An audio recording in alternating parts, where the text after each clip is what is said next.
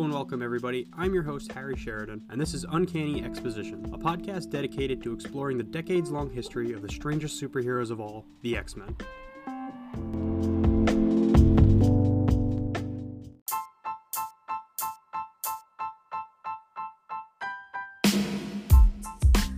Since this is the very first episode of Uncanny Exposition, it'd make sense for us to start this oral history of the X-Men from the beginning. In a sense, we will be. While the topic of today's episode is indeed X-Men number 1, we won't actually be talking about the comic that kicked it all off in 1963. Rather, we'll be talking about the second X-Men number 1, which was published in 1991. A comic that served as both the end of one era and the beginning of another, X-Men number 1 is, to this day, the single highest selling American comic book of all time, with a monumental 8.1 million copies sold. No single issue has come anywhere close to hitting those numbers since, and with a good reason. While 1991's X-Men number 1 may be the highest selling comic of all time, it's also partially responsible for the industry's catastrophic crash in the mid-90s. But more on that soon enough. Let's get into it.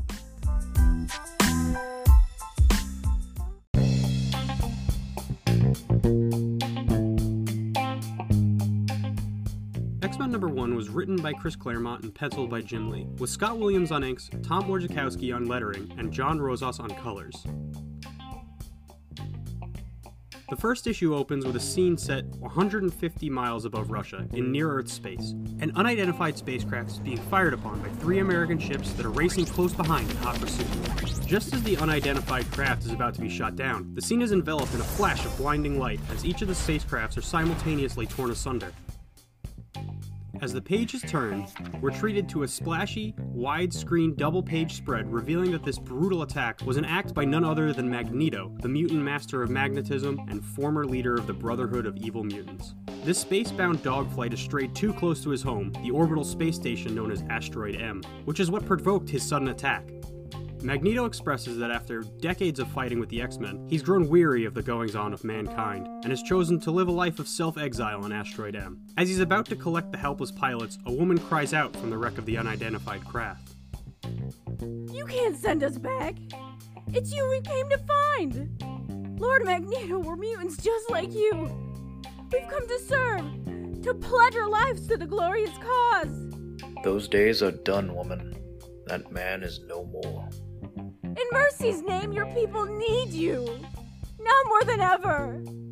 Can you abandon them? Can you deny your destiny? As the woman pleads with Magneto, we're presented with a large, dramatic shot of his face, which is over-rendered in the trademark Jim Lee fashion, as he grimaces down at her. It's a shot that dominates the page, owning nearly half of the space available in the composition, and which reaches beyond the constraints of conventional panel layouts. Magneto's raw, awesome power and overwhelming presence are on full display here, as he's set up to return once more to the world of the X-Men.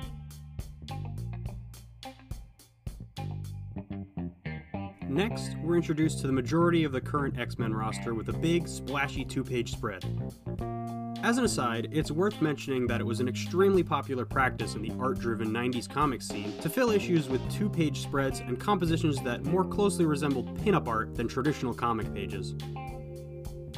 While the more cynical explanation for such a practice is that it made the original art more appealing to collectors and thereby ensuring another stream of revenue for the artist, I honestly really appreciate this style of composition for the amount of spectacle it manages to bring to the books. Every time a character shows up or uses their powers, it feels like a major event in and of itself by sheer virtue of the way it's presented on the page. While most modern comics are obviously fairly toned down compared to the extremely 90s style comic storytelling found here, it's honestly pretty easy to see how the DNA of books like this live on in many of the comics published today.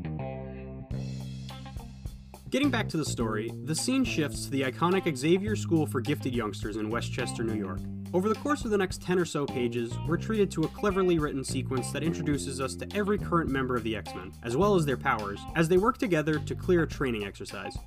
Professor X, Cyclops, Marvel Girl, Rogue, Iceman, Colossus, Archangel, Storm, Forge, Banshee, Wolverine, Psylocke, and Gambit. At first glance, it may seem like a bloated roster, but that's actually by design. You see, X-Men #1 acts as the start of the team's blue and gold era, which saw the X-Men split into two teams across two titles, the other being the traditional Uncanny X-Men title, starting with issue number 281 of that series. The first three issues of the adjectiveless X-Men series act as an opening salvo to this new era of X-Men, establishing the franchise's new direction.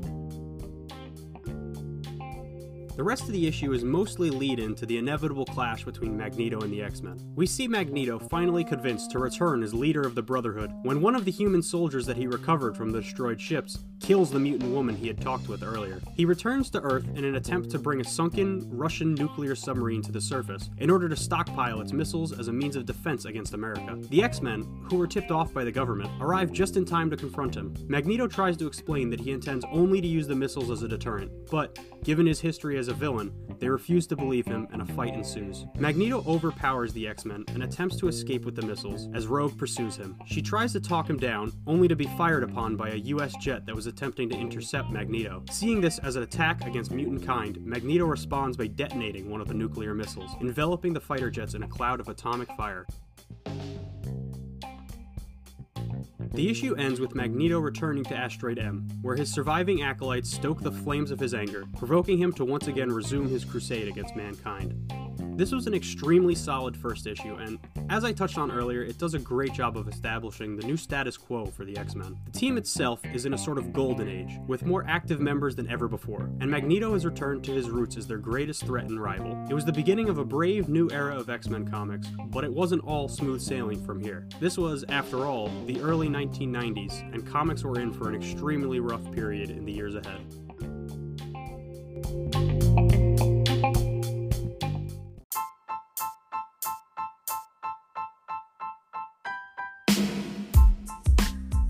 The 1990s is an often maligned decade in comics history, but not without reason. While some people like to rag on the stories and artwork of that period, an opinion I honestly have a difficult time getting behind, as I'm actually quite fond of most 90s comics. The real reason for that decade's status as the dark age of comics has less to do with the stories themselves and more to do with the people behind them. As I mentioned earlier, 1991's X-Men #1 is the highest selling comic of all time, and nothing in the 3 decades since has even come close. But why is that? It's certainly not a matter of quality, as I can guarantee you that many better books than X-Men #1 have been written since and will continue to be written far into the future. Truthfully, the reason for the drastically low sales of modern comics is no fault of their own, but it's actually due in no small part to X-Men #1 and other 90s era books like it. Because, you see, these are the books that nearly decimated the entirety of the American comic book industry. The late 80s and early 90s saw an absolute boom in the American collectibles market. 1992 saw a mid-grade condition copy of Detective Comics number 27, the first appearance of Batman, sold for a record-breaking $55,000, an amount previously unheard of for a comic book in that condition. Events like this became huge news, and people all over the country went crazy for comics, under the impression that they'd be able to sell them to pay off their house or put their kids through college. The market, of course, took advantage of this. Major gimmicks like the death of Superman, collectible foil covers, or even a brand new X-Men #1 were printed in the millions and marketed as special collector's editions. People who had never read a comic in their lives flocked to stores in order to buy these books in bulk for the sole purpose of reselling them. Everyone thought that these books would make them millionaires, and every single comic publisher at the time fed into it. This is what was known as the comics boom of the 90s, but of course every bubble has to eventually burst, and it wasn't long before the bottom dropped out.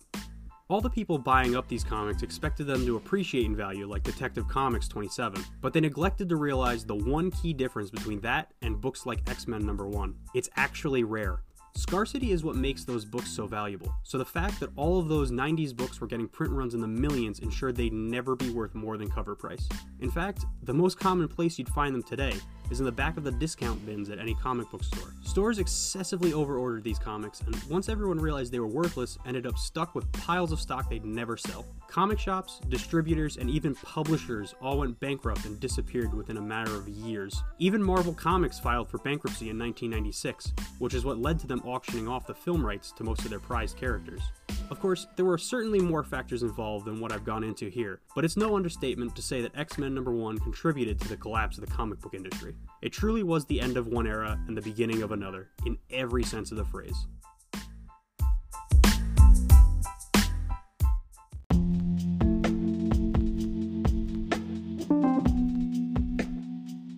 So that's 1991's X-Men #1, a comic that both pushed the X-Men in a brand new direction and caused the collapse of the entire comics industry. What a legacy. Hopefully you enjoyed hearing my take on this iconic milestone in X-Men history. I'd definitely love to do more episodes, so let me know what you thought and what X-Men comics you'd like to see me cover next. In the meantime, thanks for tuning in to Uncanny Exposition. I'm your host, Harry Sheridan, signing off.